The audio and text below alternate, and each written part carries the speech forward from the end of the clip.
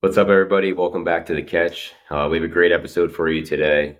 We have an extended intro where we talk about a lot of different stuff from lab grown chicken to new music, Billy Joel, and should hot dogs really be eaten indoors or are they a strictly outdoor food? We then get into a draft of the craziest NBA stories we could think of. We dive into some of the dark years of our favorite franchises and talk about some of our favorite players from those dark years. And then we wrap up with another guest of the year. Enjoy.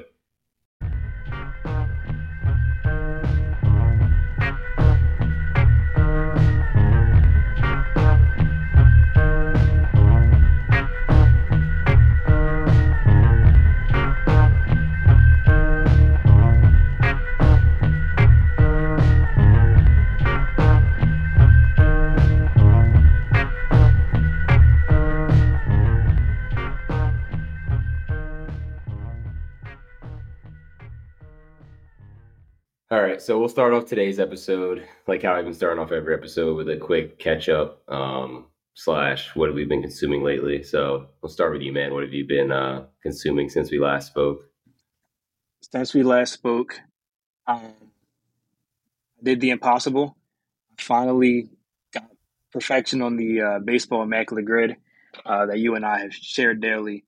Not only did I get it one time, I got it on back-to-back days, um, There you go. and it's probably easily a top five accomplishment um, of my 2023 completing that. Especially because you don't realize the number of guys that you forgot about that you now just remember randomly from playing this game. And I'm not a huge follower of baseball, so I'm impressing myself with the random players that I'm able to remember, um, trying to guess these teams. So that was a big thing for me. That was a big win, a big ego boost in a sense. That's the most fun part about it, like remembering players from your childhood that you never thought you would think about again. Um, I've gotten a few of them, but now we're at the point where you're trying to get the best rarity score, Yeah, yeah. which is hard because it's like, all right, I know this person, but let me try to think of one that's like that nobody else is gonna get. But um, I like trying to find the guys that like fit that have put like the Ish Smith type guy of the MLB. So you had said before it's like the Edwin Jacksons of the world, the Juan Pierres, Nigel Morgans, the what's I his think you name? mentioned not. Well, I guess Dexter Fowler probably could fit in there, but you mentioned somebody else. I can't remember who it was. Oh, I'm can trying to think. Cameron Cameron Maven? Maybin. I Yeah, was I was trying to think of him because he's a Yankees announcer and he played on the Yankees a few years ago. he's an Um, announcer with them now. yeah, yep. He doesn't do that. Like he's not like a daily guy, but he's like a Okay. he works for the S Network, or at least he did recently. I don't know if he's still with them, but at least last year he was. But I'm a big daily puzzle guy. I get and whenever I find a crossword in a magazine or something like that, I'm doing it. I'm a big Wordle guy, so the Immaculate Grid is definitely the best of those games. It's definitely fun just to like wake up in the morning and do that. They added a football one, which I know was on the like the NBA crossover grid, the NBA one. It's on like a Yeah, different I played site. They that had one. like a football version on that site, but now like the actual Immaculate Grid site has the NFL. I'm not as good at the NFL. Have always been a baseball and basketball fan, and like I am a football fan too, but just more for gambling reasons, to be candid. I'm at the point. This is a bit off track, but I'm at the point where think I'm more of a football fan than I'm a basketball fan, NBA fan at least. Like I Football's a can sit weird. there. It's sorry, good. I was gonna say I can sit there and I'll watch football all day long, even if it's not an Eagles game. I'm not really watching basketball daily if it's not the Sixers. Which this year they might not be getting my attention this season. I'll be honest with you, but that's besides the point. But no, but football is just like so much more entertaining to me to watch, like in a duration, longer duration than basketball is. I know what you mean. I mean, I'll always enjoy watching basketball over football, but Yeah, yeah, yeah. I feel like since there's just like inherent qualities that football has that's always going to benefit them. Like the fact that they only play once a week. Like you just want since that's the I mean there's Thursday, Monday night games too, but let's just say like more broadly, they're only playing on Sunday. You're gonna be so Yeah, much more engaged in that one day. and just like the gambling aspect of everything between like fantasy football or like pick'em pools or survivor pools or just like regular wagers. Just like there's nothing, and I don't know if it's like a weather thing. Like in the fall and winter when it's football season, like on a Sunday after a long work week, getting ready for another long work week, just like sitting and chilling on like sitting on your couch on a Sunday, just watching games and having a Yeah, bet on every single one of them, or like keeping track of your fantasy team, maybe having like a couple beers and just chilling. Like when it's cold outside, you don't want to go outside. There's just something about that kind of makes it more enjoyable to watch. Also, like star players, unless they're hurt, are going to be playing every game because there's so much fewer games that every game matters so much more. yeah, much more at stake. But even with that being said, I just feel like this has always been the case. But the fact that they wear helmets and the fact that they're just like they're not as easily accessible in a way, it makes it harder to do the grid because you don't. There's not as much player Yeah, mobility, and like you're not really like seeing the players as much of that. I mean, I feel like that's like the dumb way to explain it, but yeah. No, I haven't made an attempt at the football grid, the NFL grid, but I know once I do, it's going to be a struggle for me. I could get. I mean, I'm good for maybe four of them a day, like filling out four of the nine. Because if it's like Yeah. like I think the one today was like 3,000 plus passing, 3,000 plus yard passing season. So like Okay. Yeah, I saw you that. could think of a quarterback on it on whatever teams it was that did that. You just think of a good quarterback. But like if it's like who played on the Seahawks and the Cowboys, it's like I don't know, just like a casual football fan, I'm not really in tune with all the linemen and special teams players that are bouncing around the league. And there's less like player mobility with stars like quarterbacks and receivers than there is in the NBA or MLB. But To I answer don't your know. question, I believe Terrell Owens played for both the Cowboys and the Seahawks. Was he on the Seahawks? I don't know. I think he may have been. You can fact check me on that later. But besides the Immaculate Grid, any new music or movies or anything? Yeah, musically, I've been looking forward to sharing this because I don't know how touched I may have been for not knowing this song that I'm about to share. But I easily think that this might be the best song I've ever heard. Um, so I was watching the news the other day, and they were talking about Billy Joel, and they like showed him performing. They showed him performing on stage, um, and like spotlight on him, and then they panned out into the crowd. And I was like, wow, like I know he's a big artist, a huge artist. But there's just something, there's just the way that it was presented. I was like, there's no reason why I really shouldn't be too familiar with Billy Joel, or at least I should be more familiar with him than I am. Because off the top of my head, in that moment, I couldn't think of a Billy Joel song off the top of my head. So I was like, all right, let me go check out what his most There's popular one that's songs are. extremely obvious. Piano Man, yeah. So once I Googled him, or Apple Music searched him, I was like, oh, Piano Man, of course I know that song. So I went to the next song down, Vienna. Do you know that song? I'm not gonna lie, I'm not too Ah, in tune okay. with Billy Well, Joel either. Wait, let me look at my Apple Music well, real quick. Let me see how many songs I have downloaded of Billy Joel. Piano Man was definitely the only song that I had of his. But I'm glad to know that Yep, me I'm too. not the Yeah, only that's the one. only one. I'm glad to know I'm not the only one who wasn't familiar with the song Vienna. So I listened to it. Bro, you have to listen. Anybody who's listening to this currently who hasn't heard the song Vienna, do yourself the favor and get in tune with it. It's a great fucking song. It's better than Piano Man. Yeah, yeah. But Vienna's also more of my vibe in a sense. Um, there's a story to it and like a much deeper meaning than just what the lyrics are. Um, but then even beyond that, I was like, all right, like this is such a great song. Let me go ahead and listen to the entire album. So I listened to the entire album that Vienna was on. It's on the album. It's called The Stranger, and just the album in general is fucking it's fantastic. Like it really is. Um, and again, I wasn't familiar with Billy Joel's music aside from um, Piano Man, anyways, and it's not a song that I listen to regularly. Um, but I probably played Vienna like when Apple Music Rap comes up at the end of this year. Vienna's definitely going to be like in my top whatever, and 75% of those listens are probably going to be from this week alone. I listen to that song so much, bro, to the point where I'm on like YouTube looking up like Vienna covers, like other people recording themselves singing it too. Bro, it's such a good song. Um, like I said, and the album was great too. The other song off the album that was pretty dope was the song. It was called "Scenes from an Italian Restaurant." Um, and it's like a very grand song, so that's probably the best way I could describe it. Um, and it's like a multi, like multi. It's like a story, and each verse is like a has like a different instrumentation, and he switches how he sings on it. Um, Billy Joel's amazing. If I could see that live or see him perform that album live, I'd pay undisclosed amount of money. Well, he's definitely one of like the goats of just music in general.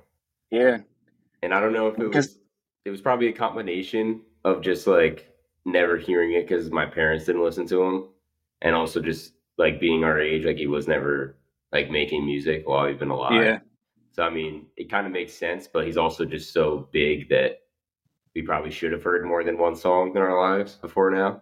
easily, easily. But we are lucky. This makes me think of something. I was listening to an interview recently that Bill Simmons did on his podcast with Judd Apatow, and they were talking about like being parents and having kids and stuff. And like we are really fortunate to live in the time that we do and have such like easy access to everything. You know, there's good and bad about everything, but having like the internet, having phones our whole lives and computers where like you could access information so quickly or like, you know, consume any content so easily.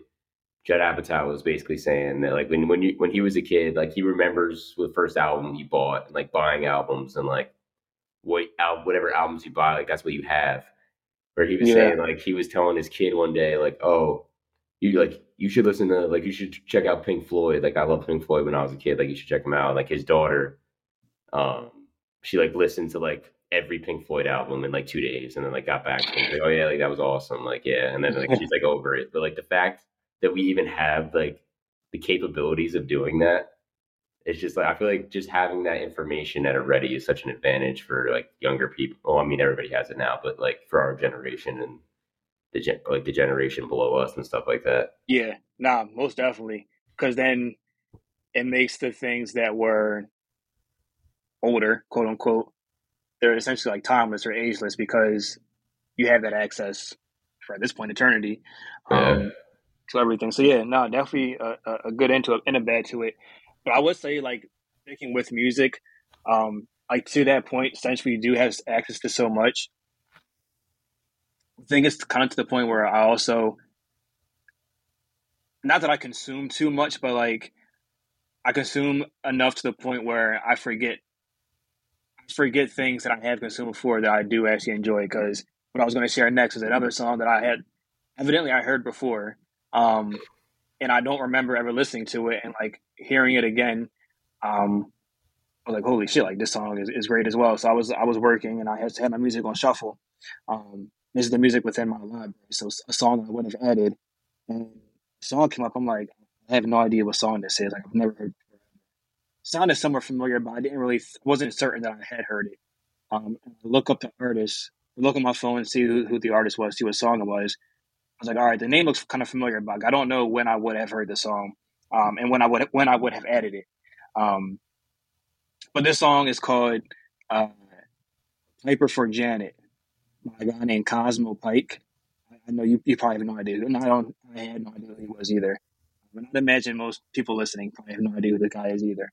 I find myself listening to like a lot of I can't even say underground, but just lesser known music. Um, but he's not a rapper. I don't even know what kind of music he makes. He's just kind of a songwriter, plays live instruments and in his music. But um, yeah, the song of Pepper for Janet it was super dope too, and like not his whole vibe as an artist in general, but just that song in particular, kind of has like Bob Marley vibes mm. in a way. Um, but yeah, for those that are interested or want something new, I would definitely check out that song as well. Piper for Janet by Cosmo Pike. That was a good song in Vienna because, like I said, Vienna's a top 10 song I've ever heard in my life. I guess that is a bad like I said, there's a good and bad with everything. Like it is good to have that much information like readily accessible, but it also is kind of like an oversaturation. I don't know if we talked about it Definitely. like before, but like just how many streaming services there are and how much content there is and the social media platforms. I just feel like you get to a point where it's like an overload, and you kind of have to like I don't know if like setting boundaries is the right way to put it, but like kind of you have to prioritize what you're gonna do, pretty much. Definitely, Which I mean, definitely. it's not really a huge problem to have. Like it's fucking like TV shows and whatnot. But like you kind of have to pick and choose what you're gonna watch and what you're not, because there's such an like I said, an oversaturation of the market. It's like nobody is humanly capable of consuming everything. Trust me, I know. You want to see my music and TV show to watch list? Oh yeah, I mean mine too. It's through the roof, and it's only gonna keep growing.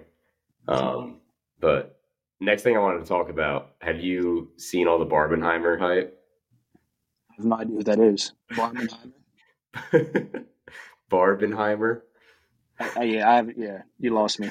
So this Elaborate. weekend or tonight, actually, Barbie and Oppenheimer are both premiering in theaters. You haven't heard the hype about it at all.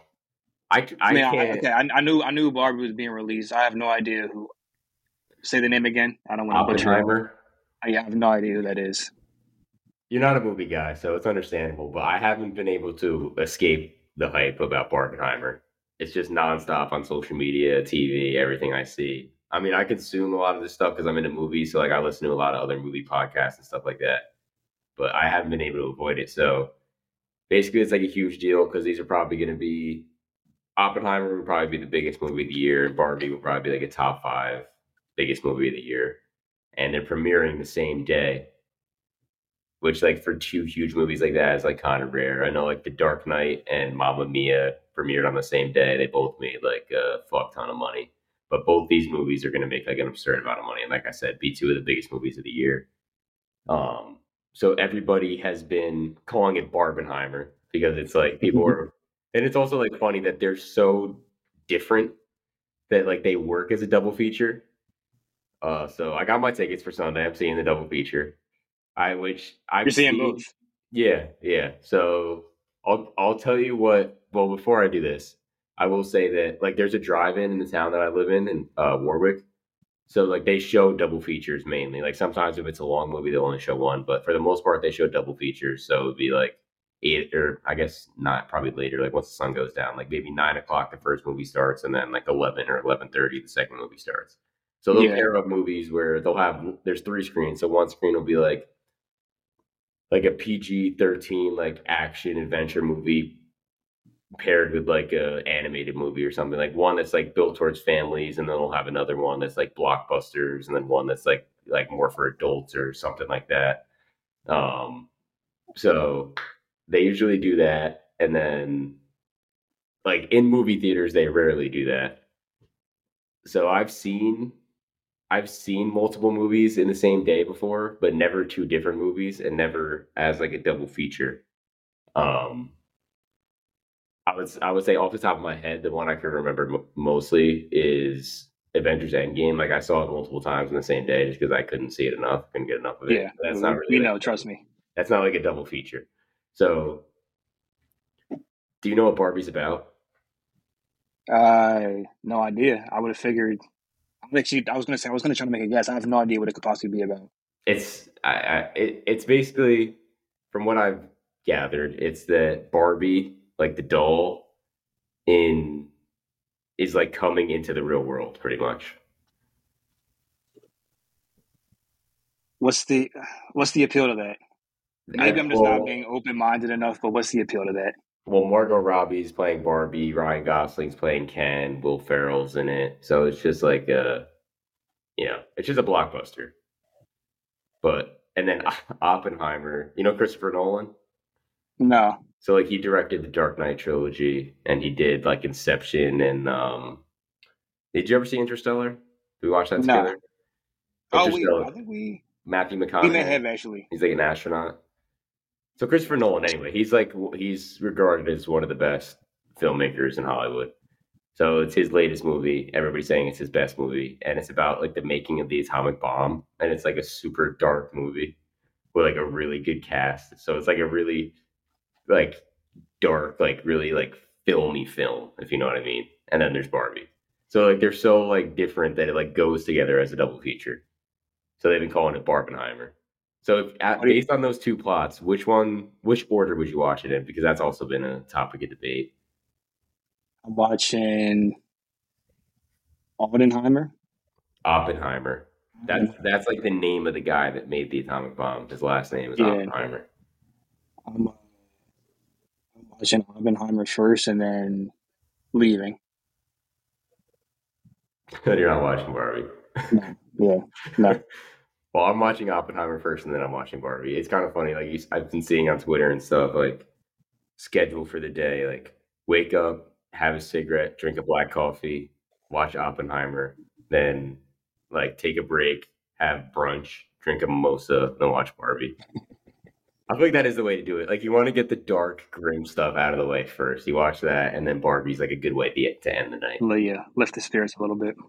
Christopher Nolan's been a little over the top. I feel like he's always like this. Like he's kind of like a I don't know how to word it. Like he makes really complex films like Tenet and Interstellar and Inception. They're like type of movies that maybe you need to watch more than once to fully grasp. And he's kind of like, oh, like if you don't understand my movies, like that's your fault. It's not my fault type of guy. So he's like kind of already over the top, and he's been saying that like if you see this movie in the best quality that you can, like in an IMAX with like the right qualities of the theater, that like you're going to be able to experience what it feels like to be to be a part of an atomic bombing. I actually might want to see that. Truthfully, though, I actually might want to see that movie because that sounds crazy. It's going to be the best Um, movie of the year, definitely. yeah, so I was gonna say, what are your expectations for it?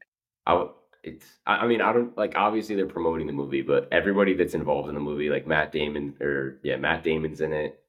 Robert Downey Jr. plays Iron Man's in it. He said it's the best movie he's ever been in.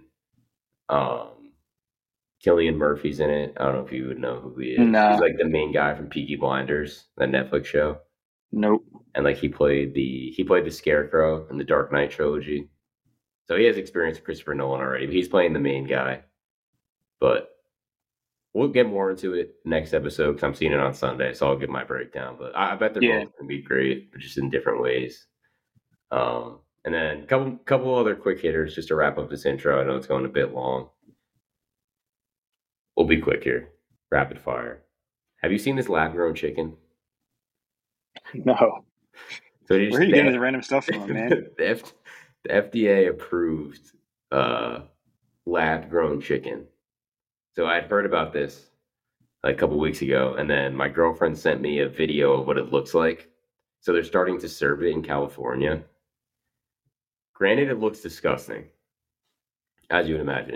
Looks absolutely repulsive. But my question is, well, first, what are your initial thoughts when you hear lab grown chicken? Like they was grown in a lab using cells or I don't know the science behind it. But would this be something that you ever tried, or are you I completely disgusted by it? mean, I'm not disgusted by it, but like my concern automatically goes to like what's in it. I have to imagine that it's like I mean I don't know what chemicals or God knows what else that they're using to uh, Yeah. nurture. I guess not even nurture because that's more of a natural thing. I don't even know what the word would be um, to develop this thing. But whatever is So in it and whatever is being used can be good for my body. so my initial thoughts are obviously any person is going to be like that's disgusting. Like that's going to be your initial thought, obviously. Yes, yes. But just to play devil's advocate here, and I might be in the minority on this, but I feel like obviously like there's like farm to table type stuff and like organic stuff that's like really good for you and you know, but there are like you watch these crazy documentaries on Netflix and stuff and you see all these crazy things where there's like chickens and cows that are tied like hanging by their leg on like a Yeah. like in a factory. Like these animals are never even born on a farm. Like it's all coming from a factory and stuff, and slaughterhouses and all this gross stuff. And they're so like the factories are all dirty and everything. And we really don't know what type of steroids and pesticides that are inside these animals we're eating. And we eat so much processed meat, like and fast food. Like we really don't know what we're eating anyway, and it's already coming from a factory. Granted that it is a real animal, but and yeah, when you look at it, it looks really gross, the lab grown chicken. But if you think like really basically about it, if you take a regular piece of chicken breast, you're literally looking at a piece of raw flesh. Like that's disgusting too. So is the lab grown meat really that much more gross? If you really like, obviously I'm playing devil's advocate here. I'm not saying I'm going to eat it. I'm not saying it's going to be good. And yeah, I like regular chicken, but I don't know. Maybe like, is it really that much worse? Can I be completely honest with you? Sure. I could easily do without having this conversation. Easily. I'd rather not have to think about where my food is coming from before, and then All where it right. may be coming from with this little lab experiment. So my question actually would be though, on packaging or if it's served at a restaurant, is it going to say this is lab grown chicken, or are they going I to would decipher think that, that they have to, I would think that they distinguish? have to disclose that. I would think so. They would have to. But obviously, ignorance is bliss. This isn't the type of thing you really want to be thinking about. But just a little food for thought, no pun intended. Um, I got a couple more things. I know this is long, but I saw something. Well, I didn't really see it, but I just thought about it today, and it made me think of something else. So I had tweeted probably a couple years ago at this point. Like I went to a movie. I went to see a movie, and these people sitting next to me pulled hot dogs out of their bags and were eating hot dogs. So like I tweeted, if you eat a hot dog in a movie theater, you're a supervillain. So I just like view that as villain activity, villain behavior. Like I don't think that hot dogs should be eaten in a movie theater. Um, and it made me think, should a hot and granted, I don't eat beef or pork or red meat, so like the hot dogs I eat are turkey hot dogs, but regardless, it made me think, should hot dogs only be eaten outdoors? Is a hot dog really an indoor food? Because I No, feel like that's the insane. That's insane to say. I don't think a I'm hot dog should be eaten at a movie theater, but to say it should only be eaten outdoors. Now, I will say that it enhances the flavor or like the enjoyment of it like two and a half times. Um, Eating outdoors, I'm saying, but I don't think that it's something that needs to be eaten outdoors to enjoy, um, because you have an outdoor event, it gets a little bit rainy. You come into or no, don't even factor in the weather. You want to come in to grab another drink from out the fridge or something like that. Um, you're going to bring the hot dog on the go with you, and if that means having to eat it indoors or whatever the case is, still just as good. I will say though, like a hot dog is like the ultimate. I'm not going to say a struggle meal, but like when times are hard, you need something no, quick to helmet is have. the ultimate struggle meal. But yeah, because they're 47 cents a pack. Um, but hot dogs, I mean, it's just it's an easy meal. So like when times are hard and you need to have something to eat, a hot dog always will serve you right. Um, so that with that alone, I had to say that it's acceptable to have a hot dog indoors because hot dogs never done me wrong. Hot That's dogs true. never done me wrong. That's true. I just feel like the typical setting for a hot dog would be like at a barbecue, a cookout, or so, you're grilling, whatever, or like at a baseball game or something like that. Like you're grabbing one on the golf course and bringing it out with you. Like I feel like it's a quick, easy grab and go thing that you're eating while you're outside. Like nobody's having like, oh, you want to come over for dinner tonight in the middle of November? What are you Yeah, and having? have We're hot having hot dogs. dogs. Maybe Yeah. if you're 5 years old and you have hot dogs chopped up in your mac and cheese or something like that, that's one thing. I just feel like, and obviously if it's raining, you come in. So maybe it's not Nah, disregard the exclusively rain because that was a bad example. That was a bad example. I can admit that. But it's actually no, but it really is crazy you say that because like thinking back on it, I pretty much only do have hot dogs outside. Like I right. mentioned having a hot dog as a struggle meal, like which I haven't had a hot dog as a struggle meal in quite some time.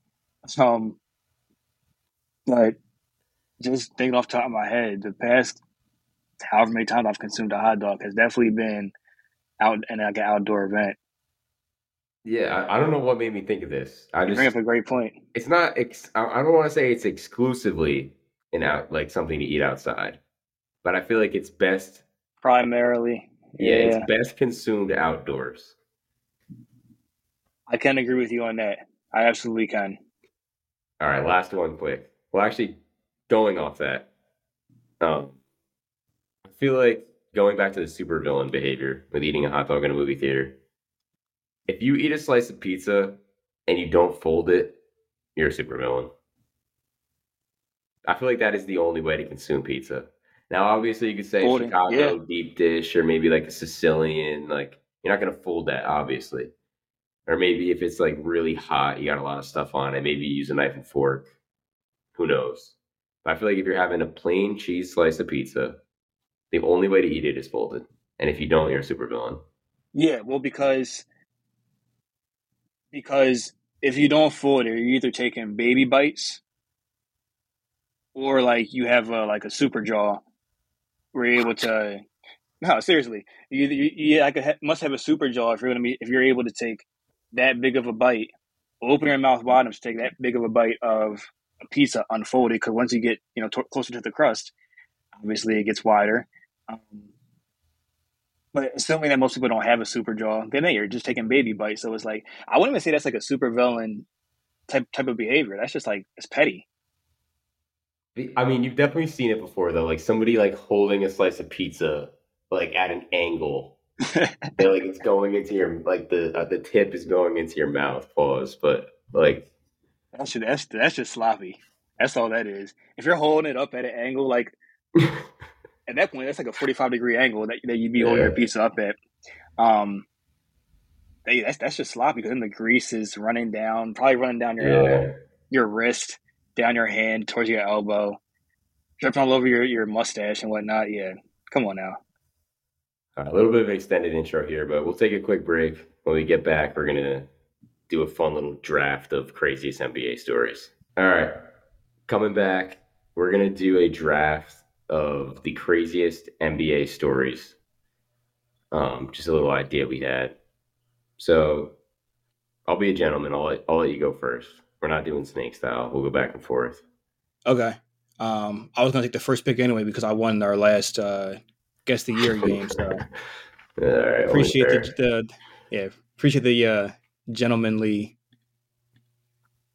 offer, but I will start it off. So I'm gonna go. This isn't necessarily what I believe is the best story, but I don't want you to try to steal any of my picks. So I'll go with I guess a commonly known one. Um, Off the bat, I'm gonna say when Dennis Rodman when he went on his little 48-hour binge during the NBA Finals, um, which he was granted permission to do. It wasn't even like he just left the team. Like, this was we found out about the story. I don't know if it was um, known prior to the Last Dance. I hadn't heard about it prior to the Last Dance. But as Michael Jordan shared, that he went on a little 48-hour binge during the '98 Finals, um, gambling out in Vegas, Yeah, gambling. God knows I'm what sure. I'm else. sure. I'm sure drugs were involved. Women. I believe in that story. Somebody had to come to his room, and he was in the bed with some woman. I don't know if it was his wife or Carmen I don't Electra, I think it was. know. Okay, wasn't I'm that his pretty sure it was wife? Carmen Electra. I think Or they they were were married married, at some yeah. point. And she's super famous too, or was at the time. But yeah, Yeah. I guess the story goes that like Michael Jordan had to go drag him out of the hotel room. I'm pretty sure. Yes. And I mean, on that team, you would look at it like if the Warriors had to go drag, we'll just say Draymond out of a fucking hotel room because he went on a 2-day binge during the NBA Finals.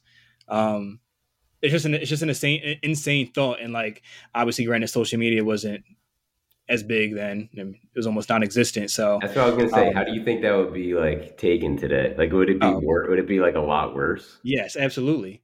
You don't think so? No, it definitely would be. Oh yeah, Like you said, like I don't know if it can't. This story, like we just found out about it from the Last Dance. Like we're too young to know, but like maybe in the time at the time, like it was a news story. But obviously there was no social media, so I'm sure it wasn't as big as a news story. yeah. I just look at it from the standpoint of if that were to have been something that happened today, with how heavily covered the NBA is and how obviously how much of a Yeah, presence social media is, and I can only imagine the memes or just all of the funny shit that would have came from it. Let I feel alone like the the fact that they backlash for won the finals, like almost makes it like whatever. You know what I mean? even more iconic. Yeah, yeah, Oh, exactly. you're gonna say like no big deal. Well, like it's iconic that the fact that they won, but it's just like they won the finals. You know what I mean? So it was like, yeah, so yeah. And I mean, according to I think Robin himself, he said like he kind of needed that little reset and that little break to perform the way he Yeah. was able to. Granted, whether or not that was an excuse for him to go out for 2 days, or if he genuinely did need that, who knows? But that's just such a wild story. And again, if that was something that happened today, I can't even imagine like the media storm that would have come about from that all. So I'll take that with my first pick. Uh, All in the right. event that you also had that on your list as well. Good first pick. It was not going to be my first pick, I have to say. Okay. Um, with my first pick, I'm going to take the famous incident of Gilbert Arenas with the guns in the locker room. Oh my gosh. I feel like that's the craziest story in NBA history. So I actually no. So I like that you said that because I had a Gilbert Arenas one on mine as well, and I got scared for a second thinking that you somehow would have taken the same thing. But I actually was debating between that and the one that I ended up picking. Uh, so that's actually a great one. So let me go through it real quick. I recently found out more details about the incident through some research. So like I always remember like hearing this story like Gilbert Arenas brought guns into the locker room, whatever, got suspended. But so Karan Butler like wrote a memoir like years back, um, where because he was on the Wizards at the time of the incident, so he kind of Okay. like went into detail of what happened, and it was a lot crazier than I ever knew it was. So the fight started, I guess, on the team plane. So it was between Gilbert Arenas and Javaris. I don't know how to pronounce his Creighton, last name. Creighton, Reagan. some shit like that. Yeah, Yeah, exactly. Crittenton or something like that. Creighton. Yeah, yeah. So it was in 2009, and apparently it was over $1,100 in a card game on a team plane. And the two got in a fight and were like face to face, had to be broken up. Apparently, Antoine Jameson had to restrain them, broke it up, whatever. And apparently, Gilbert Arenas said to uh, Javaris, "I'll see your ass at practice, and you know what I do." That's the direct quote from Karan Butler. Javaris replied, "What the fuck you mean you know what I do?" And then Gilbert said, "I play with guns." And Javaris said, "Well, I play with guns too." So apparently, this is all according to Karan Butler, which I mean, who Okay. knows how true this is, but he was obviously there, so he would know more than anybody else. I have heard Gilbert Arenas side of the story as well, and this does kind of align with what I've heard him say. So, according to Karan Butler, 2 days later, Gilbert Arenas showed up to practice, and he had four guns in the locker room, laid out on like on like a chair. And again, another direct quote from Gilbert: "Hey, motherfucker, come pick one. I'm going to shoot you in your ass with one of these." Javaris said, "Fuck my pee." I'm trying to read from this article, but the article just disappeared. But I remember what it was. So apparently, Javaris said something along the lines of like, "What do you mean pick one? I got one right here," and turned around and had like a loaded gun pointed at Gilbert Arenas. So when that happened, apparently everyone like ran out of the locker room. Like everybody was scared. Whoever the coach was at the time, I forgot who it was like locked in his office and everything. And Karan Butler, like he had a rough upbringing. He said he wasn't really phased by it because he had seen guns and shootings a lot in his Yeah, life. So like he was the only one left in the locker room that was trying to break it up, and like he was able to talk Javaris off the ledge and say like you don't want to ruin your career, ruin your life doing this, whatever. So he was able to break it up.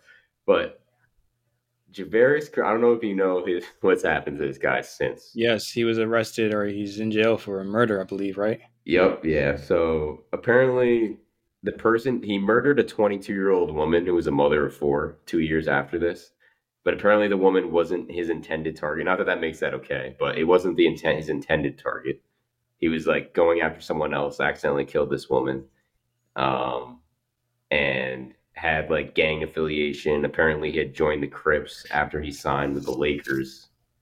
Um, and has like a lot of charges on his record and stuff. Like he was accused of selling multi-kilo quantities of cocaine, several hundred pounds of Fucking marijuana. lunatic. So this is like a real life criminal and like an actual murderer. So I feel like if you're capable of murdering someone at some point, then you were probably always capable of murdering someone. So this could have actually ended Like I never really knew the exact story. Like this actually could have ended in a murder in an NBA locker room. Yeah, And just the fact that this actually happened, and this wasn't in like the crack days of the NBA. This was like kind of recently. So just the fact that that happened, I feel like makes it the craziest NBA story that I've ever heard. yeah. I actually didn't know that his gun was loaded because from what I have always heard, at least from Gilbert Arenas, the guns that he had were never even loaded. Um, but I hadn't heard about about Javaris Crittenton's about Yeah. his actually having being loaded. So no, You that live is with fire, insane. Of you get course, burned, buddy. Gilbert Arenas should have been a absolutely. little more careful. He's a clown. He's a clown. Um, so I guess that's fair. I can use it. Are you done? I'm done. You can take your second pick. Yeah. Okay. Yeah, I said I was gonna say this for my last call. I think this is actually just hilarious, but since you just picked over Arenas, I'll go ahead and use him for my second pick as well. So my story for him was gonna be when he threw a $1.5 million party for himself to get an All Star starting bid. I don't know if I've ever heard this one. So he was up for negotiations. He was signed with Adidas for a shoe deal. I think he was maybe at like $200,000. He said something like that annually. He was trying to push for $2 million. Adidas says they weren't going to agree to $2 million annually because he wasn't marketable enough and just didn't have enough push behind him. So they gave him not necessarily an ultimatum, but they said, if you are an all-star starter this season, um, we'll go ahead and honor and offer you a $2 million contract or $2 million annually for however many years. Um, and how he explains that he's looking at the all-star ballots and who are projected to be the stars at that point, and he was not one of them. So how Gilbert Arenas says his mind is turning and he's trying to figure out, all right, what can I do to become a starter? So he decides to put together a party, um, and in order to do so, he's reaching out to a bunch of promoters and a bunch of hip hop artists, rappers. I think he said he reached out to like Jay-Z and a bunch of people just trying to see who would be willing to promote it and perform, to get basically like a celebrity attendee list. Um, so he ends up, I believe, getting P Diddy, and then a bunch of other artists who were willing to perform this. I think he had like Lil Wayne, Ti, um, Busta Rhymes. He had a bunch of people that were willing to perform, and then he ended up making it an invite only party. Um, and essentially it was just all celebrities that were invited to the party. Mind you, this is in DC, and what he explains, like DC wasn't really a popping place, so for him to even being able to get these people was like a huge deal to him. And mind you, I said he paid like over $1 million to orchestrate this. Um, and then his idea was when the attendees are coming in, he'll have them fill out an all star ballot because it's fan voted. He'll have them fill out an all star ballot. Um, and that's what he did. And then he said that in combination with just the buzz that the city got and like people got from the party, kind of just his name was in people's mouths. And between people filling out the ballots at the party and then just the buzz from it, he ended up skyrocketing in the all star votes. I think he said within just a couple of days after the party, he overtook Vince Carter as an all star starter. Um, and then he goes into his negotiations with Adidas. Um, they agree they'll offer him $2 million annually, and he says that he walked out the room thinking that if he kind of stuck him up like that, then they'd be willing to offer him more, and that's exactly what they did. So he was shooting for $2 million. He ended up getting a much higher contract with Adidas, and literally all because he was an All Star starter that season and uh, he hosted that party, which is just a crazy idea to come up with. And that's essentially an investment because that could have like went horribly for him. Like, I don't know what his contract was at that time, but to spend a 1.5 or how much money he spent to throw a party with the hopes that it'll get you a shoe deal, just the connection, the correlation with that is just insane. But it worked out in his favor. Um, But that's just like a typical Gilbert Arenas story. It's like who would think to do some shit like that? The fact that that worked out for him probably made him feel like he was such a fucking genius. Easily. But the return on investment is insane. The fact that that actually worked out is what makes it such a crazy NBA story. And the fact Yes. that Gilbert Arenas has been involved in two of the top three picks in this draft really says a lot. Um, He's a character. He's that man's a character. Do you to say listen to the his least. podcast at all, or any of his like interviews or anything like that? I see like his clips when they pop up from time to time on social media. I've heard him on other podcasts and stuff. I remember the whole what was he saying about Giannis? I think like 2 years ago, he was saying Giannis wasn't Uh, good. He was saying something about how Giannis isn't good because he has no bag. Gilbert Arenas is crazy. I remember The the man's funniest actually insane. thing, low key, the funniest thing about him is like him and Nick Young's relationship. Yes. It's one of the funniest things. He like fucks with Nick Young's kids and stuff. Yeah, man. Um, but I also meant to put this little disclaimer out.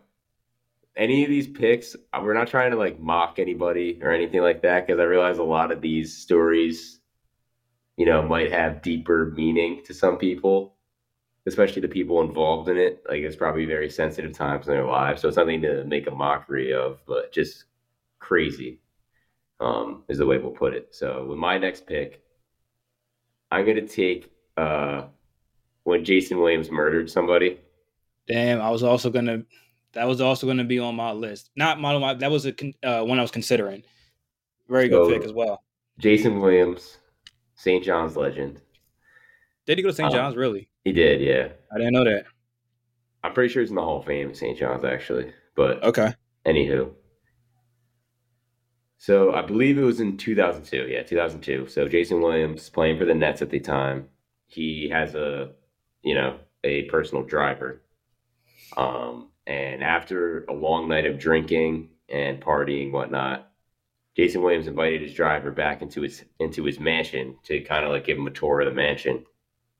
Um, and along this tour, Jason Williams decides that he's going to show his driver this shotgun that he has. And I guess he thought it was unloaded and it accidentally went off while he was showing the guy the shotgun, and it killed the driver. So immediately when that happened, he wiped the gun off and jumped in his pool and asked one of his friends to get rid of his clothes. Um, like I said, like this isn't funny in any way. Jason Definitely Williams, not. like he's had like a lot of issues since then with like substance abuse and like depression and everything. Like I can't even imagine what it'd be like to murder somebody, especially on accident. So he like said that he like feels like he's a coward, like or was a coward at the time because he was trying to like run from it or whatever. And he's had, like I said, he's dealt with a lot of issues since then with like coping with that. But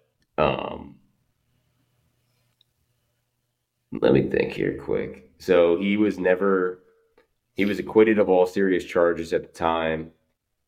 He had to pay $2.75 million to the family of the driver in damages.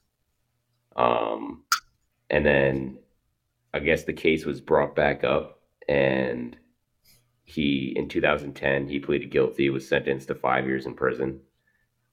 Um, so again, not funny, but just absolutely insane. Another Yeah. one like the Dennis and Rodman one, like I don't know if you would compare Jason Williams to, but say like I don't know, not even comparing them, but just say like this John Morant stuff. Like say like Jaron Jackson or somebody.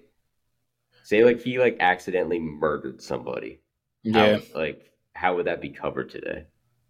It's just crazy to think about. Like an NBA player, obviously it was an accident, but an NBA player murdered somebody. It's just insane to think about. I didn't really do too much research on like what his career looked like after that. I don't know if he ever played again, I don't think he had a career after that. Oh, well, that happened in 2002. I mean, I think he did actually.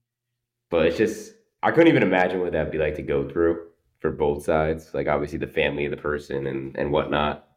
Because obviously you lost your family member, but like it was I don't know. It's just an absolutely absurd Now, story. I wonder why he didn't like. Why did it take until 2010 for him to be brought up on other charges? And I probably should have done Stay better up for that. research about that, but Okay. I don't Yeah, it know. just doesn't add up to me.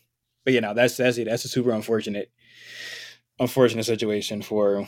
I mean, obviously himself and the person that was killed.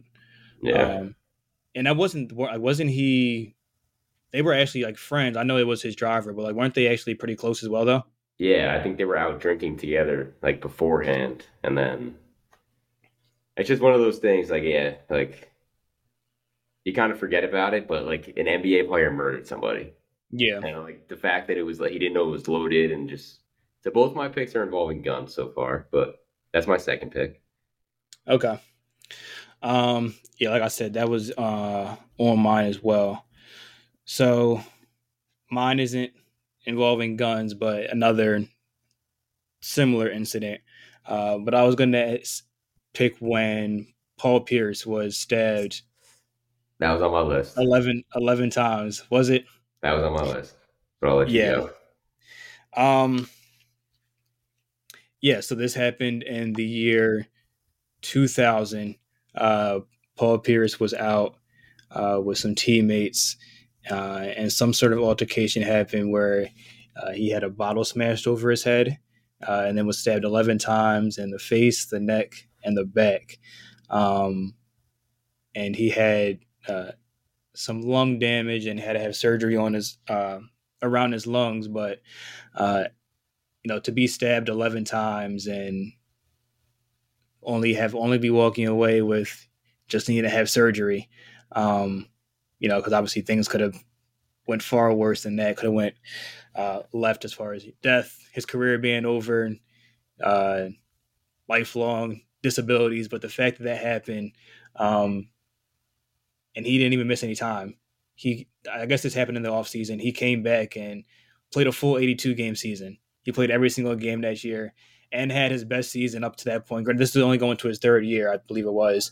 And he averaged like 25 a game that year, uh, 5 rebounds. I don't know if he was an all star. I probably should have checked that. But up until that point, up to that point, that was his best season of his career. Literally happening after, a life threatening situation happened with him. So, and then he obviously went on to have a Hall of Fame career, won a championship. So, if you just think about how much differently things could have turned out for not only his NBA career, but like his life in general, his life could have been over. He still managed to have that successful of a career. Um, and again, he didn't miss any time. Yeah, that's the craziest part He of was it. stabbed 11 times and didn't miss any single time, any time the next year. He played all 82 games. It makes me think about the conversation we had either last episode or the episode prior, where we were talking about like load management and everything. Like guys today, which I'm not trying to be like that type of person, like saying you got to play every game and whatnot, but like guys today are like load managing, taking time off just because to save themselves for the long haul and rest and whatnot, and you know extend their career. But Paul Pierce was literally stabbed 11 times in the Yeah. head and neck and lungs and played every single game. And this was like a month before the season started. Yes. It just seems unreal. Yeah. I don't have it on this report that I just had, but I saw elsewhere where a doctor has said had it been like centimeters closer, um, with one of the stab wounds, had it been like centimeters over, like it would have hit an artery and he would have died. Uh, so yeah, just the thought of that is absolutely wild. And again, he had a Hall of Fame career um, that proceeded after that. So that's a wild story to me. Good pick. I was gonna pick it, stole it from me. But with my third pick, I'm gonna pick the incident when Latrell Sprewell choked out PJ Carlesimo. I've actually heard of this, but I don't. I'm not even really too familiar with it. But I have heard the story before. Heard of So the incident. upon doing some research, let me read a little bit of what exactly transpired. So apparently, um, during I guess this happened on December 1st of I'm not sure the year, but regardless, Latrell Sprewell was playing for the Warriors at the time. PJ Carlesimo was the coach, and during a practice, uh, Carlesimo criticized Sprewell of like the way he was passing told him to make crisper passes, and Sprewell didn't really like that too much apparently, and threatened him. Told him he didn't want to hear it, and he better keep his distance. So PJ, I guess, approached him, and when that happened, Sprewell threw him to the ground and began to choke him out for 10 seconds before a teammate managed to rip him off. And then 20 minutes later, Sprewell came back and punched Carlos Samo in the face, Bro, apparently. Um, so this not guy's fucking great. insane. So I pulled up, or I found online kind of a few quotes from Sprewell from the incident. So apparently he claims that he didn't choke him out and that he doesn't need anger management counseling. Or this was, at the time of the incident. So direct quote here from Sprewell. I wasn't choking PJ. I mean, PJ, he could breathe. It's not like he was losing air or anything like that. I mean, it wasn't a choke. I wasn't trying to kill PJ. If you're choking someone, you don't get scratches. You get welts totally around your neck. It's not like I was going to sit there and kill the man. No, I would have stopped definitely. So the only question I would have is if you grab someone around the throat and are on top of them for 10 seconds and you're not choking them or trying to kill them, what exactly are you doing? That's exactly what I was about to say. He wasn't choking him. He just had his hands gripped around his neck, very tightly. That's all it was. I just feel like it doesn't add up. If you have someone on the ground and you're on top of them with your hands around their throat, I feel like that's pretty much the definition of choking. So the fact that he claims he wasn't choking him, I think makes the story even crazier and even harder to understand. Um, but yeah, that's my third pick. Latrell Sprewell choking out PJ Carlos Simone. Mind you, we have to consider that Sprewell is the same person who reportedly said turned down like a pretty big contract and Yep. said, "I have a family to feed." Yeah. That's his excuse for not taking the contract. Um, so yeah, everything doesn't seem to be all the way there I would say up him and top. Gilbert Arenas are the winners of this draft so far. Easily, easily. So you got one pick left. Okay, got it. So for my last pick, I'm gonna go with uh, something that was pretty significant at the time and still pretty crazy to this day. I would say I feel like you're gonna take my pick right here. I'm gonna go with the Malice at the Palace. Yeah, he took mine. Yeah, he took two of mine. The Mouse at the Palace. Um, so I think that's probably one of the most known NBA stories. Um, but in the year, I couldn't even come up with the year, but uh, Pistons versus Pacers, late game. Ben Wallace is fouled by Ron Artest and shoves him. A little scuffle breaks out. I feel like the only Um, way this segment could end would be to pull Ron Artest into it somehow. We got Gilbert, we oh got yeah, we have Latrell. to. It We got only to bring makes all the sense. crazies in. We had to bring all the crazies in. But ironically, this started with Ron Artest being pretty tame. He was calm and composed. He's It laying didn't on the end that scores. way.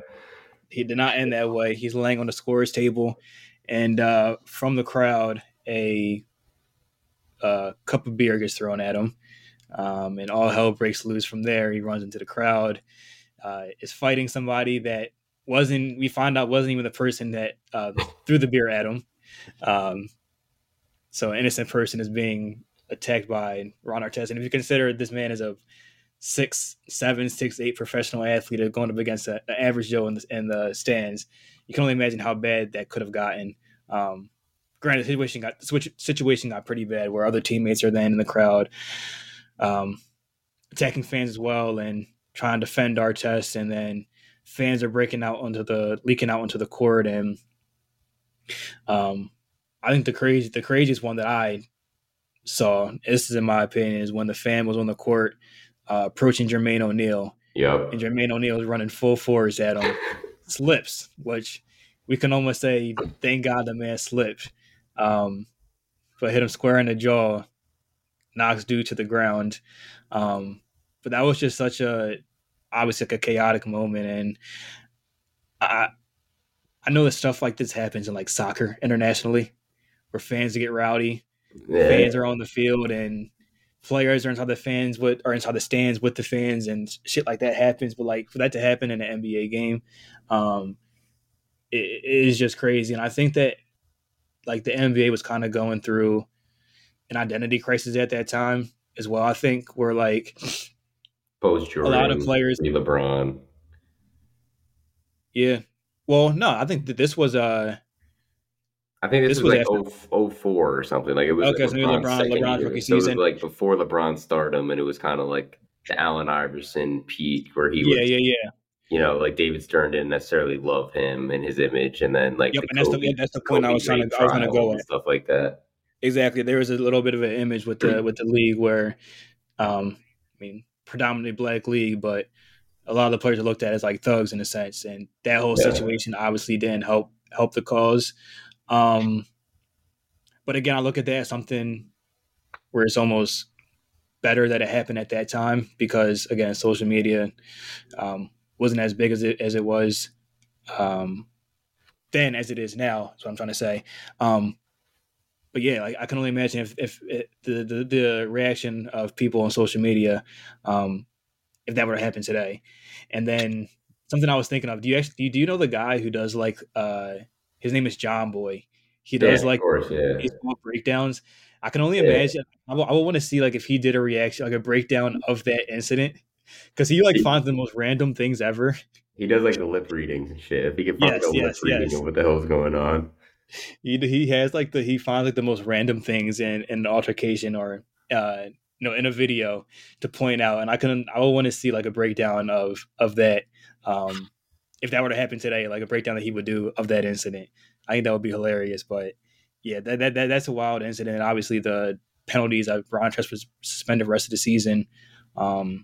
And I think the under less spoken about thing about that was like the Pacers. They were in the finals that year before. Um, yeah. And I think they had the and best record at the time. yeah, and that just like their season went down the drain at that point, and that was like Reggie Miller's last season. That was And I kind of think his Ron last attempt to Artest, get a I think he championship. averaged like 25 points a game up to that Oh point. yeah, Was like the yeah, best defender in the league too. Like he could have been like yeah, an an MVP All type Star, guy. Yeah, exactly that. Yep, Jermaine O'Neal. He kind of broke out once he came to Indiana. yeah. Um, and again, his season. I don't know if he got suspended the entire season as well, but No, I think he um, got 15 games. I think like okay, Artest got the full season. I think Steven Jackson got like Steven Jackson. 5 games or something like that. Yeah, And then Jermaine O'Neal got like 15. One quick thing about Jermaine O'Neal. I read like there was like 3 eyewitness accounts, I think, that said that the guy would have died if Jermaine O'Neal didn't slip and fall. didn't slip. Like if he hit him at full speed like that, the guy probably would have died.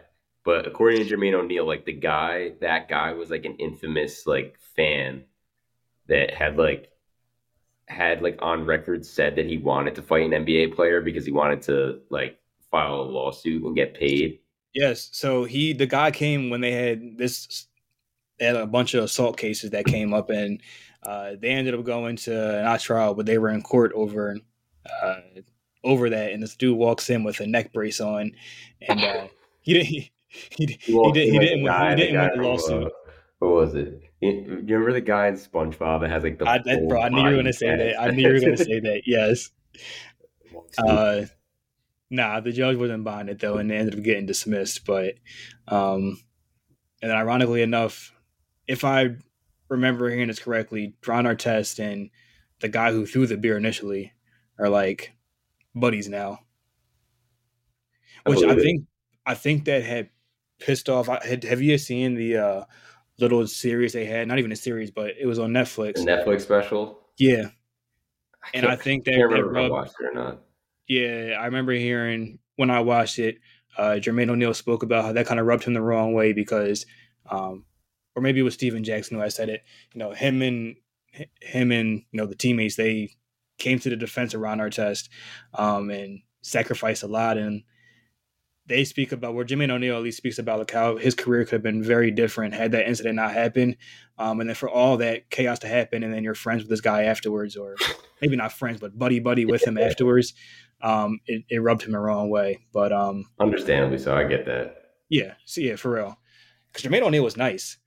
Yeah. Um, and I mean, I don't know if he had like injuries. I don't really know what happened, but he from his side, like he was viewed throughout the league much differently after that event, and he thinks his career would have been um, much different had that whole situation not happened. But unfortunate situation, I guess, from his part. Everybody that's involved. It's a wild story though. Looking back on these stories, like it is crazy that like the NBA has such a good image today. I feel like that it's crazy they went through all these things and even more things, and like I just couldn't imagine any of this stuff happening today. Even though like obviously the news cycle, so like it turns over so quickly, people would get over it. But I feel like the closest thing that I've ever seen to this, like you said, like in European soccer and stuff, I'm sure it happens. But you remember when Habib and Conor McGregor fought last? I think it was like 2018, 2017, maybe 2018. It was Yeah. 2018, What and like happened though? Habib choked out McGregor, got him to tap, and then it was a little bit different because like I don't think there was any fans involved, but like Habib went crazy because like somebody in Connor's like team, like his circle, who were sitting like ringside, like said something crazy to him, and like Yeah. he like jumped over the gate, and it turned Yes. into this massive brawl. And I Yes. think Yes. that Yes. Yes. like Yes. you see it from time to time in boxing matches where there's like kind of like little like little brawls and stuff in the ring between teams. But I think like I remember Habib's brother like came at Connor and like punched him in the like I think he came and punched him in the back of the head or something. Like it was a huge brawl. Mm. Obviously, that's a little different because there's a fight in a sport that is fighting. Where the like it's just I feel like any professional athlete going into a crowd like that is just a recipe for disaster, and it's pretty much a telltale sign that something horrible is about to happen. Yeah. No, it was an ugly situation that really could have been much worse than what it actually was. Oh, definitely. Like you said, though, it's like a weird time for the league. But Yeah. with my last pick here, I don't have too deep of a backstory about it. Just like something, just like kind of crazy. Is when Contavious Caldwell Pope played with an ankle monitor on. Um, so apparently he had like got pulled over and was like the cops were like suspicious that he was like drinking and driving or driving under the influence, and it was never like found that he was. Um, so he was driving 70 in a 25-mile-per-hour zone, What a fucking and idiot. the charges were dropped, but he was still found guilty of permitting someone to drive under the influence. So I guess somebody else was driving or something. I'm not really sure the details, but so he was supposed to be getting like drug tested and had like a few court dates and stuff, and was like skipping everything and like I guess not taking it serious. Was like refusing drug tests and not showing up to any of his court dates. So he had to serve like I think it was 25 days. Yeah, 25 days house arrest and 12-month He could go to probation. work though. Yeah, so he was basically like on work release. So like he was only allowed to play. He was on the Lakers at the time. He was only allowed to play games that were played in the state of California, but he had to play with an ankle monitor on. And I just feel like it's just the fact that an NBA player played multiple games with an ankle monitor on. It's just an insane story. So I'll wrap up my draft with that pick. But with that being said, we'll go through the picks real quick. So Myles, you had Dennis Rodman's hiatus and going to Vegas during the finals. Gilbert Arenas party to get him into the All Star game. The Paul Pierce stabbing, and then the Malice at the Palace. My four So picks were the Gilbert Arenas gun incident in the locker room, the Jason Williams murder, the Latrell Sprewell choking out PJ Carlosimo, and the KCP playing with an ankle monitor in an NBA game. So that was our craziest NBA stories draft. With that being said, we'll take a quick break. When we get back, we want to talk about some of our favorite players from the dark days of our teams. But you'll hear that when we get back. We'll take a quick break. All right, coming back here. This is a good idea that Myles had. So Myles was a Sixers fan. I'm a Knicks fan. And everybody that follows the NBA knows that we have both had some dark, dark days and dark, dark years in our fandom, to say the least. Um, we both figured it'd be something fun to do to kind of go through our three favorite players from our team's rebuild years, which is for quite a bit of time. So I'll start it here with the Knicks. I have a couple honorable mentions I wanted to say first, just two real quick. Number one being Ron Baker. I don't know if you remember him, played at Wichita Of course, State. I do. I don't want to say Raved about him. the Austin Reeves before Austin Reeves because he was never that good, but he just kind of has the same vibe to him. Austin Reeves played at Wichita State too before he transferred to Oklahoma, so like Did he? I didn't maybe know it's that. that. But Ron Baker, never really a great NBA player, but just somebody that was on the Knicks for some dark days. I'll never forget. Anthony Davis basically killed him in a game once by dunking on him, and he kind of like basically like elbowed him in the throat or something. It just looked really bad. And then And that was the my last we saw second, of Ron Baker. it honestly might have been the last game he ever played. And then my second honorable mention had to shout him out, Kuzminskis. Um, That was I your might guy. botch his first name, Mindaugas Kuzminskis. But he was the original Kuz before Kuzma, Lithuanian NBA player. Was only on the Knicks for a season, in which he averaged 6 points. But just a guy that I just could never believe was actually on the Knicks or even in the NBA. But like I said, had some good moments, and was the original Kuz before Kuzma. But without further ado, my favorite player, and take the word favorite with a grain of salt here because I absolutely hated the Knicks for every single second of all three of these players' times. So take favorite with a grain of salt because I probably actually despise them as players, not as people. Um, so my first pick's got to be Lance Thomas. So That he was was the your captain. guy. That was your Yeah, guy. yeah, exactly. So he was on the Knicks for some dark years. Go through it quickly here. He was the captain of the Knicks. Um, so Wow. he's from Brooklyn. He went to high school in Newark. Um, so local guy. He played with the Knicks for, let me see here, 5 seasons. Was probably the longest tenured Knick for a lot of those years. Like I said, was the captain. For his career, he averaged 5 points, 2.6 rebounds, and zero point 0.7 assists. His best year with the Knicks was in 2015-16, where he averaged 8.2 points a game. Um, like I said, he was the captain. And kind of diving deep into Lance Thomas before, doing some research for this segment. No offense to him, like obviously he's a better basketball player than 95% of people could ever imagine being, and like had I think he played 8 years in the league. He played at Duke, like he was a McDonald's All American and everything. He was a captain at Duke too, but for somebody that played such high level basketball for such a long time and was a captain of Duke and the New York Knicks, he had one of the most like average like I'm not gonna say careers. I'm gonna say stat lines. Like he had the most like subpar average stat lines at every level of basketball for like anyone that I could ever imagine playing for such a long time at such a high level. So not to dive too deep into it, but his senior year. So like you always see this crazy shit like NBA players like averaging like Pat Bev averaged like 35 a game in high school. Like Right. NBA players, they're fucking just like unbelievable basketball players, obviously. His senior year, he averaged 14.5 points and 6.5 rebounds, which is good, but like there's a lot of guys that do that. It's not obviously he's playing at a higher level high school than most people, but I just feel like 14.5 points and 6.5 rebounds is not like absurd. Granted, he was a McDonald's All American and he did go to Duke, but I just feel like those numbers aren't like insane. And then when he got to college, his freshman year at Duke, he averaged 4 points. His sophomore year, he averaged 4.3 points.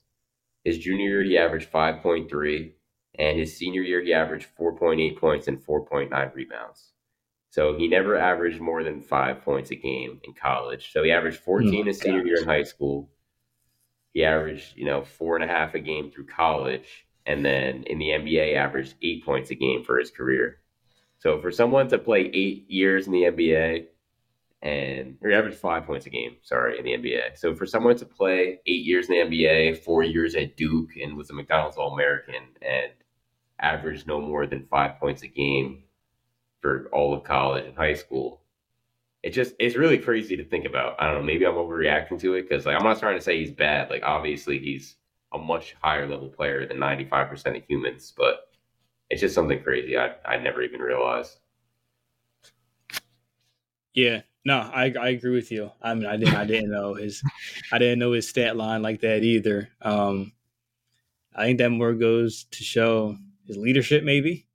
It's honestly more impressive than like I'm kind of more impressed by that than if he had averaged 37 a game in high school and 20 points a game at Duke. Like the fact that he was able to be that great of a leader and like glue guy, Yeah, that he lasted that long and was a captain at Duke and in the NBA. Like it's honestly more impressive that he was able to stick that around. Like, nah, for sure. he's like the OG Udonis Haslam. Like he's been doing it for a minute. So Do you know is he still playing like overseas somewhere? no, he's done now. Done. Yeah, He's done enough for himself. for Um, sure. yeah. For again, I'm kind of with you. I don't know if I can necessarily say my favorite, um, but I did like this guy a lot. All my three players are during like the process era of the Sixers. Um, so my first guy I'm going to go with is Tony Roten. Tony Roten, he played for the Sixers for 3 seasons. I can't even say 3 seasons, two seasons, and the third season cut short because of an ACL injury. Um, but I know Tony Roten was like that guy throughout um, in the Washington area, Seattle area, um, in high school Great and area for college. basketball. It is, yes. I would say up and coming, but they've kind of been producing guys for a long time now. Underrated. Underrated, I'll say that. Underrated is the right word. Um, yeah, and Tony Roten is one of those guys. So his first year with the Sixers was the 2013-2014 year. Um, he averaged 13, uh, 3 assists. He was kind of just thrown into the lineup because he was, I guess, their best guard at that time. Um, the thing that I enjoy most about Tony Roten's game is the dude couldn't shoot a lick. He couldn't shoot at all. Um, but he Well, could you're get to the familiar with basket. that as a Sixers fan between Ben Simmons, Markel Fultz, a lot of non-shooters.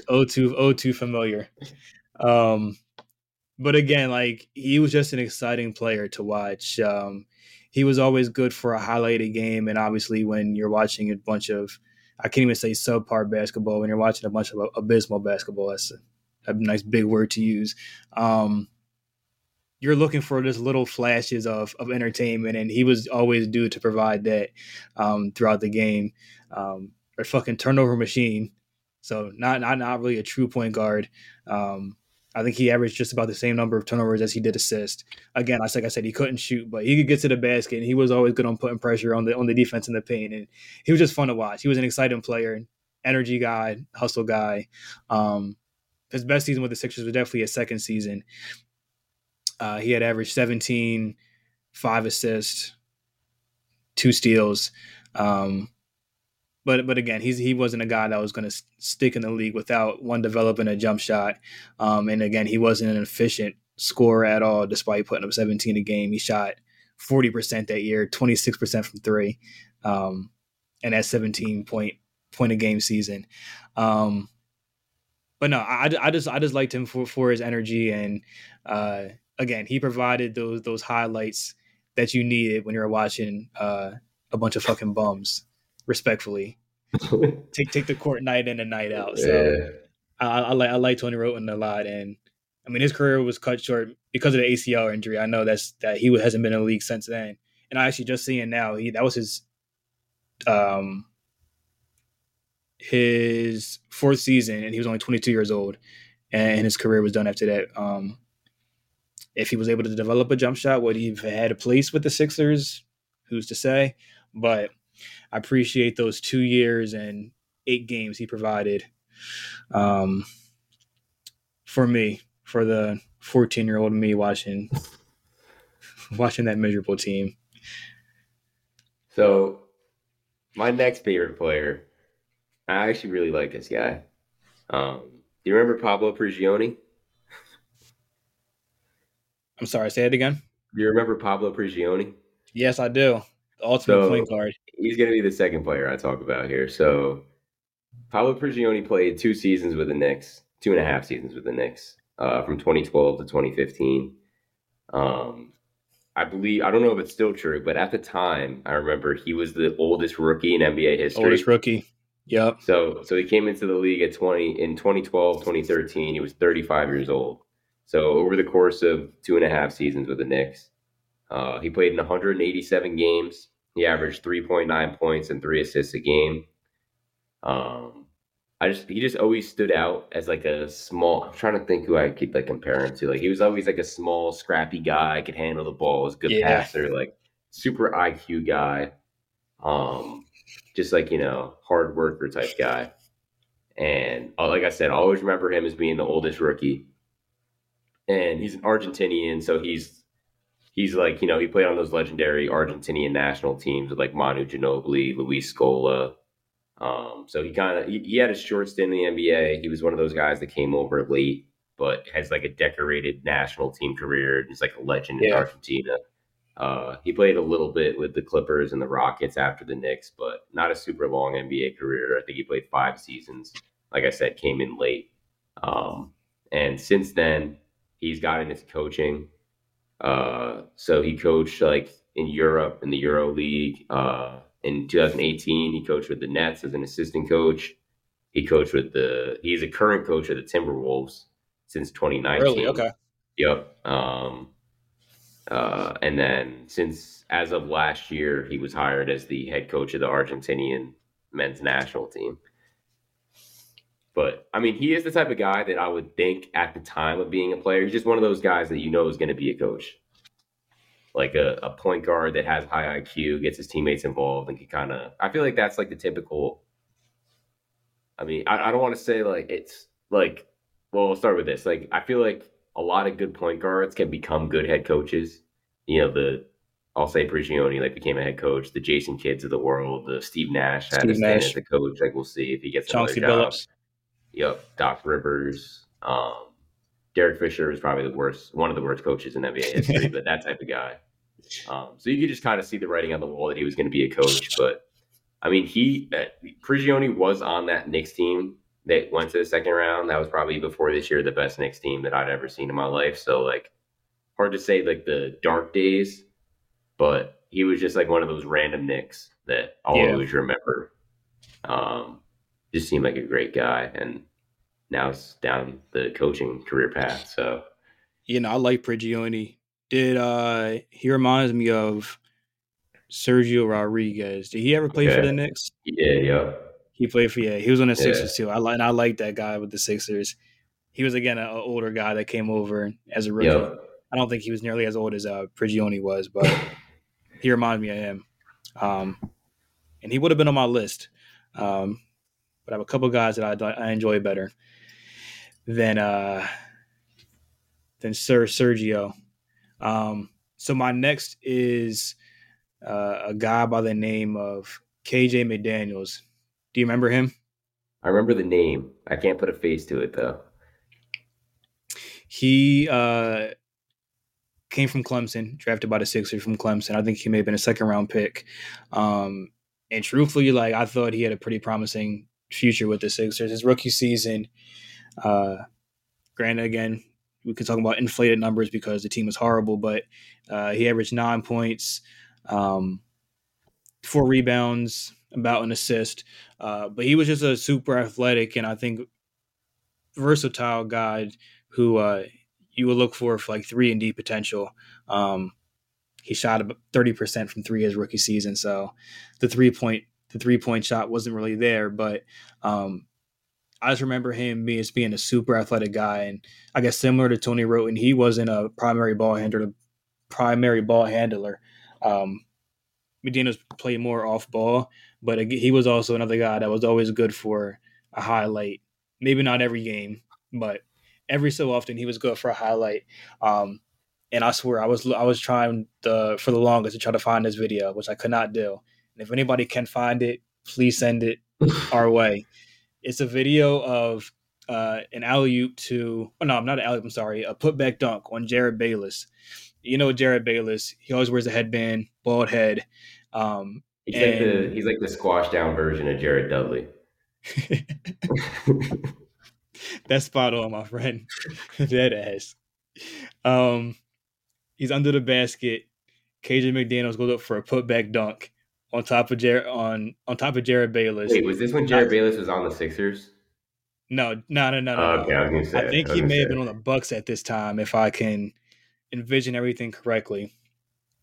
McDaniels goes up for a putback dunk on Jared Bayless under the rim, dunks on him, knocks Jared Bayless down. Jared Bayless gets up, and his headband is like on now like a 45-degree angle. He dunked on him so hard, knocked his headband damn near off his head, and obviously all the Sixers are like all hype about it, and like just Jared Bayless just looking baffled, like what the fuck just happened. Um, but yeah, no, that's my ultimate KJ McDaniels highlight, and I I can't find it for the life of me. I was searching for so long trying to find the video. So again, if anybody can find it, please send it. Um, Quick but yeah, aside, real quick. What do uh, you, off the top of your head, out of all the dark years, the process years, and everything, can you think of one moment that was like the single darkest moment of that Sixers run or of your Sixers fandom? the single darkest moment, I have one on I top would of my head. say. I mean, I can't think of a single moment, but it would just have to be the season where they won 10 games. That's pretty Were they 10 bad. and 72? I think Uh, the single moment that I think of for the Sixers is that game where they played the Clippers, where it was basically like a glorified like Harlem Globetrotters game. It was like Blake Griffin oh my had goodness. like caught like a he I think Jamal Crawford like threw him like an in between the legs alley oop and he windmilled it and then like the very next play he caught like a he like East Bayed or something on the fast break. And like I think that I'm not even kidding, I think the score in the first quarter was like it was like 45 to 12 or something like that. Like it was absolutely absurd. I will always remember that as like the darkest moment I remember. Yeah, you give me a PTSD right there. Just Yeah. flashbacks I didn't remember. But since you mentioned that, one thing I could think of, because if those don't know, um, Sixers fans weren't too fond of Iguodala once he left the Sixers because he was really looked at to be like that guy, that star player, which he wasn't. Um, we tried to force him into that role, but obviously he excelled as like a role player with the Warriors. Obviously, Yeah. even with Denver, he played really well. Not as a number one, and what the Sixers wanted him to be. So when he departed and he was traded, the Sixers fans weren't really too fond of him. But his first, I don't know if it was his first time coming back to Philly when he was with the Warriors. Um, but he's in the corner. I don't know who throws in the pass in the corner. It's like a pretty errant pass, but to go out of bounds. Iguodala basically, I can't even say it was really a save, but he's like tiptoes the sideline, like he's catching the ball in catching the pass in football, jumps, whips it behind his back baseline to whoever's underneath of the basket for a dunk, and it's like a true highlight reel, but we're looking at that and it's like where was this when you were with us? And I Yeah. remember that. I remember watching that game like pretty distinctly, and that was another like pretty lopsided score at that point. It was pretty early in the game still, but it was already getting out of hand. And like you see a highlight like that from a guy who used to be in your team that you can't stand. And I've now grown to like Iguodala, but when he left, I couldn't stand him just because again he wasn't what we wanted him to be. Um, so yeah, I can say maybe that's probably my darkest moment of those process years, seeing Iguodala excel while we were still you know, down the dumps. But Frustrating to say the least. absolutely, Um, so my third player, a guy I really like to this day, is Kyle O'Quinn. Remember Kyle O'Quinn? also Was on he the on the Sixers. Sixers Yeah, too? Yeah, he was. yeah, of Yeah, course.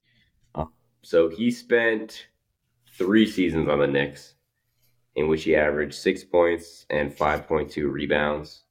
He was like always the like the big enforcer type guy during those dark days of the Knicks. I always liked him as like an energy rebounder, shot blocker off the bench. So kind of stretch the diving floor. exactly. So kind of diving a little deeper into Kyle O'Quinn here. Um, so he's a New York guy, local guy. He's from Jamaica, Queens, which we have a lot of I familiarity know that. with. Yeah, Um, but so he his first 2 years of high school, he played JV basketball and didn't really play much. And then he transferred for football to a different high school. And he still continued to play basketball, but like he didn't really play much. He was on varsity as a junior, didn't really get any burn. And then his senior year, he averaged 20 points, 12 rebounds, and 3 blocks. And he got one scholarship offer to Norfolk Norfolk State. State. Yeah, exactly. I don't know how I remember that. Yep. And so like I said, he had been like a football player. He always wanted to play football. Wasn't really huge into basketball until his senior year. Never really got any burn. Had been to 2 high schools, um, but ended up having a really good college career if you look at it. So his freshman year he wasn't great. His sophomore year he got better. His junior year he averaged 16.4 points, 11.1 rebounds, and 3.4 blocks a game, and broke the conference record for block shots in a season and rebounds in a season. So kind of like really started to, catch on and really have like a good college career. His senior year, he averaged 15.9, 10.3 rebounds, and 2.69 blocks a game, and led Norfolk State to their first ever NCAA tournament, in which they beat, as a 15 seed, they beat the number 2 seed Missouri that year. And in that game, he had 26 points and 14 rebounds, and ended up getting drafted. So good story. Local kid he wasn't drafted by the Knicks, but ended up playing in the NBA. He's a guy that kind of caught on later on. Went to a super small school. I think it's HBCU. I'm pretty sure. Yeah, Norfolk is a And HBCU.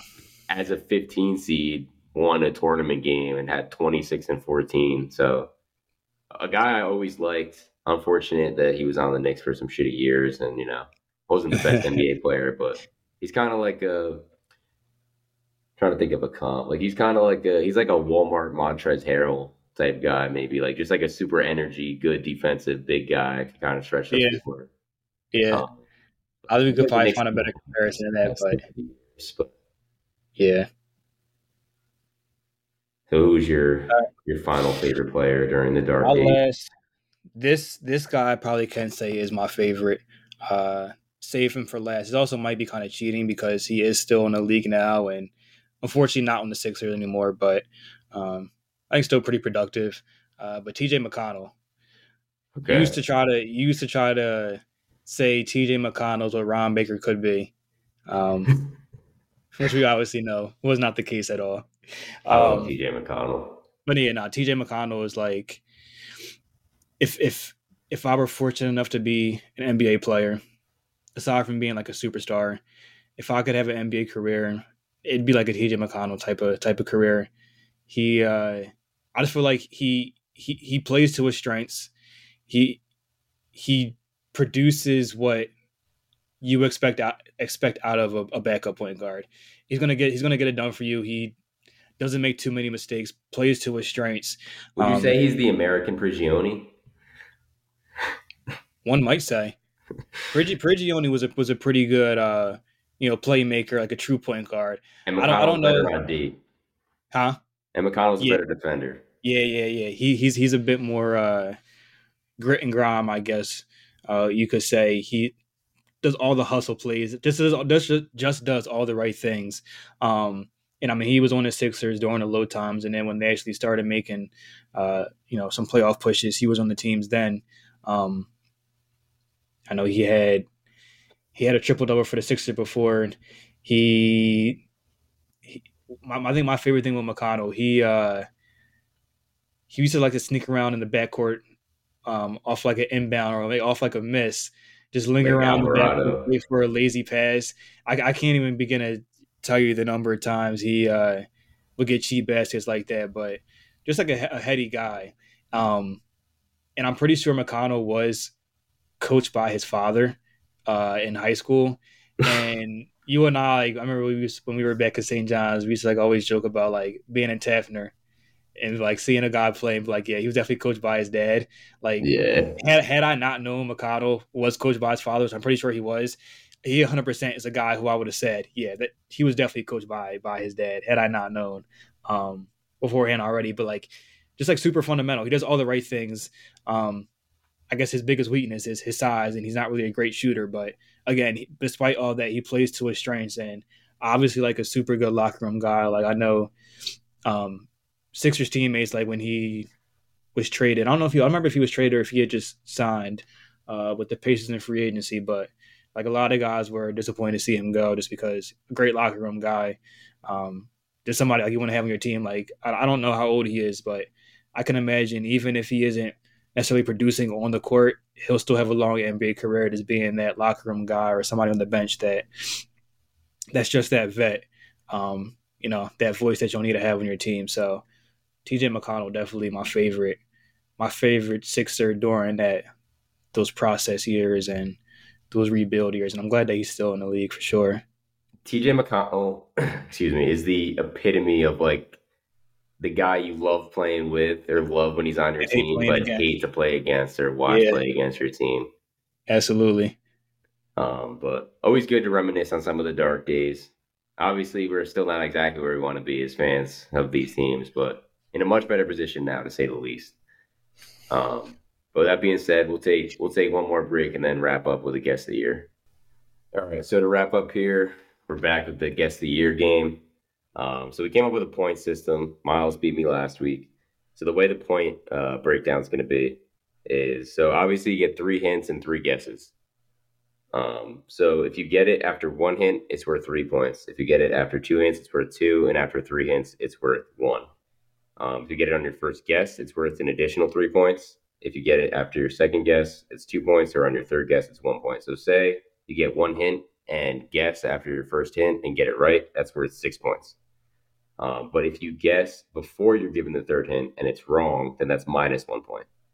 And then if you get 1 point for every guess before the other player. I don't know how to word that right. I didn't word that great. But say Myles gets it on the first guess, I get it on the second. Since he guessed one guess before me, he would get an additional point. So last week, I guessed on my first guess after 3 hints. So I would get 1 point for 3 hints, 3 points for first guess. So 4 total points. Last week you got it on your first guess, so that's worth 3 points. But after only 2 hints, so that's 2 points, and then but we guessed on the same guess. So you beat me 5-4 last week. Understood. Simple enough. Understood. Since you won last week, I'll let you go first this week. So I got, again, just to reiterate, you get one MLB, one NFL, one NBA hint to guess what year that I have here. So I'll let you pick. Do you want your MLB, your NBA, or your NFL hint first? I'll go. NBA. NBA. So in this year's NBA draft, the Seattle Supersonics had the 13th pick, in which they selected Corey Maggette. Okay. Let me go. A second hint. MLB or NFL? My bad. NFL. In this year's Super Bowl, the Denver Broncos were crowned champions. Okay. I'm going to. I'm going to make a guess. Okay. I believe the year is 1999. Fuck. Yeah, you got it. Come on now. All right, so 2 hints and first guess is 5 points. Okay. So I got to beat that. I like that. That Maggette, I was thinking like 2001, 2000. And then you said Broncos, I immediately thought Elway. And I don't think Elway played into the 2000s. Like, all right, 99 it must be. What I was think the that was his MLB? last year.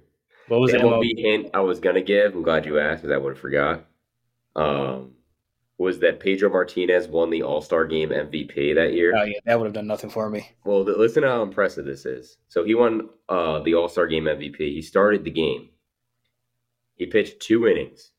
And listen to this. He struck out the first 5 batters of the game. So in 2 innings, he got 6 outs, 6 up, 6 down. First 5 outs were all strikeouts. This is who he struck out.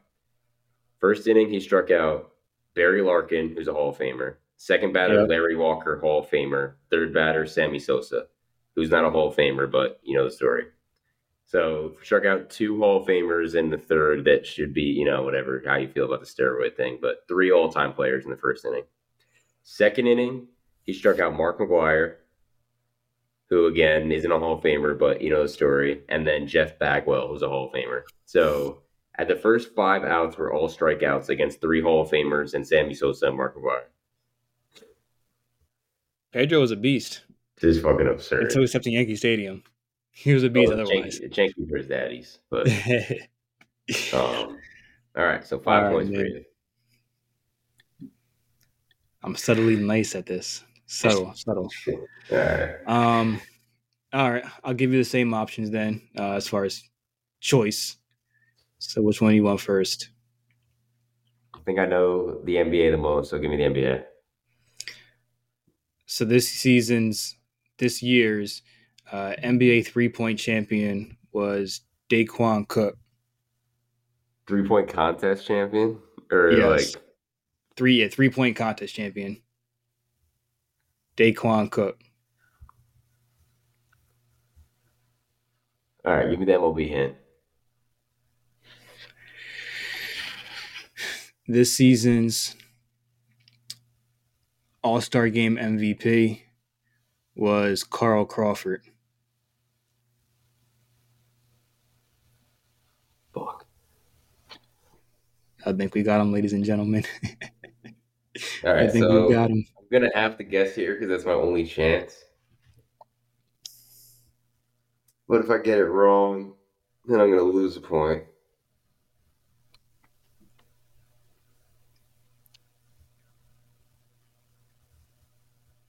2011. All right, give me the NFL You're a bit hint. off. You want the NFL hint? Yeah.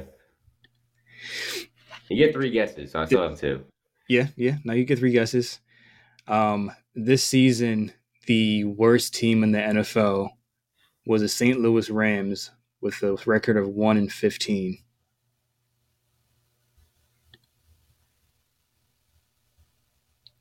2009.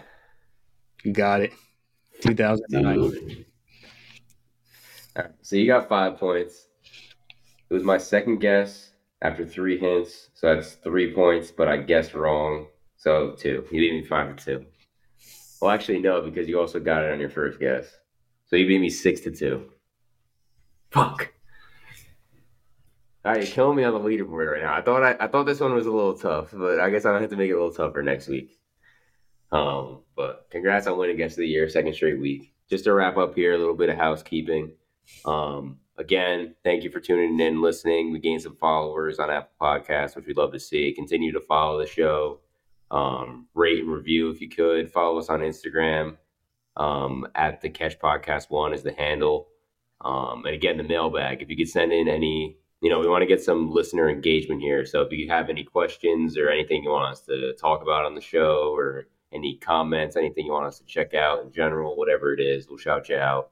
The email for that is at the catch show 1 at gmail.com. The catch show 1 at gmail.com. So, trying to get some engagement here, trying to grow the pod. I think we're at 76 followers on Instagram now. Like I mentioned last week, we're trying to get to 100. Once we get to 100 and beyond, if we can get to we'll set a number, maybe 250 or something, we'll do something, maybe a giveaway or something like that, or like a raffle or something like that. Like I said, just trying to build a community here, get people engaged and involved as much as we can. But we appreciate the support and you guys tuning in. Any parting words here, Myles, before we Yeah, douche man. out? You said it best. Please just continue to support and again, engagement. We want to be engaged with everybody. So anything that you all want to share, or again, leave comments or feedback, things you want us to discuss, please do so. And be more than willing to get that in there. So appreciate you all listening as always. All right, we'll catch you next week. Peace. Peace.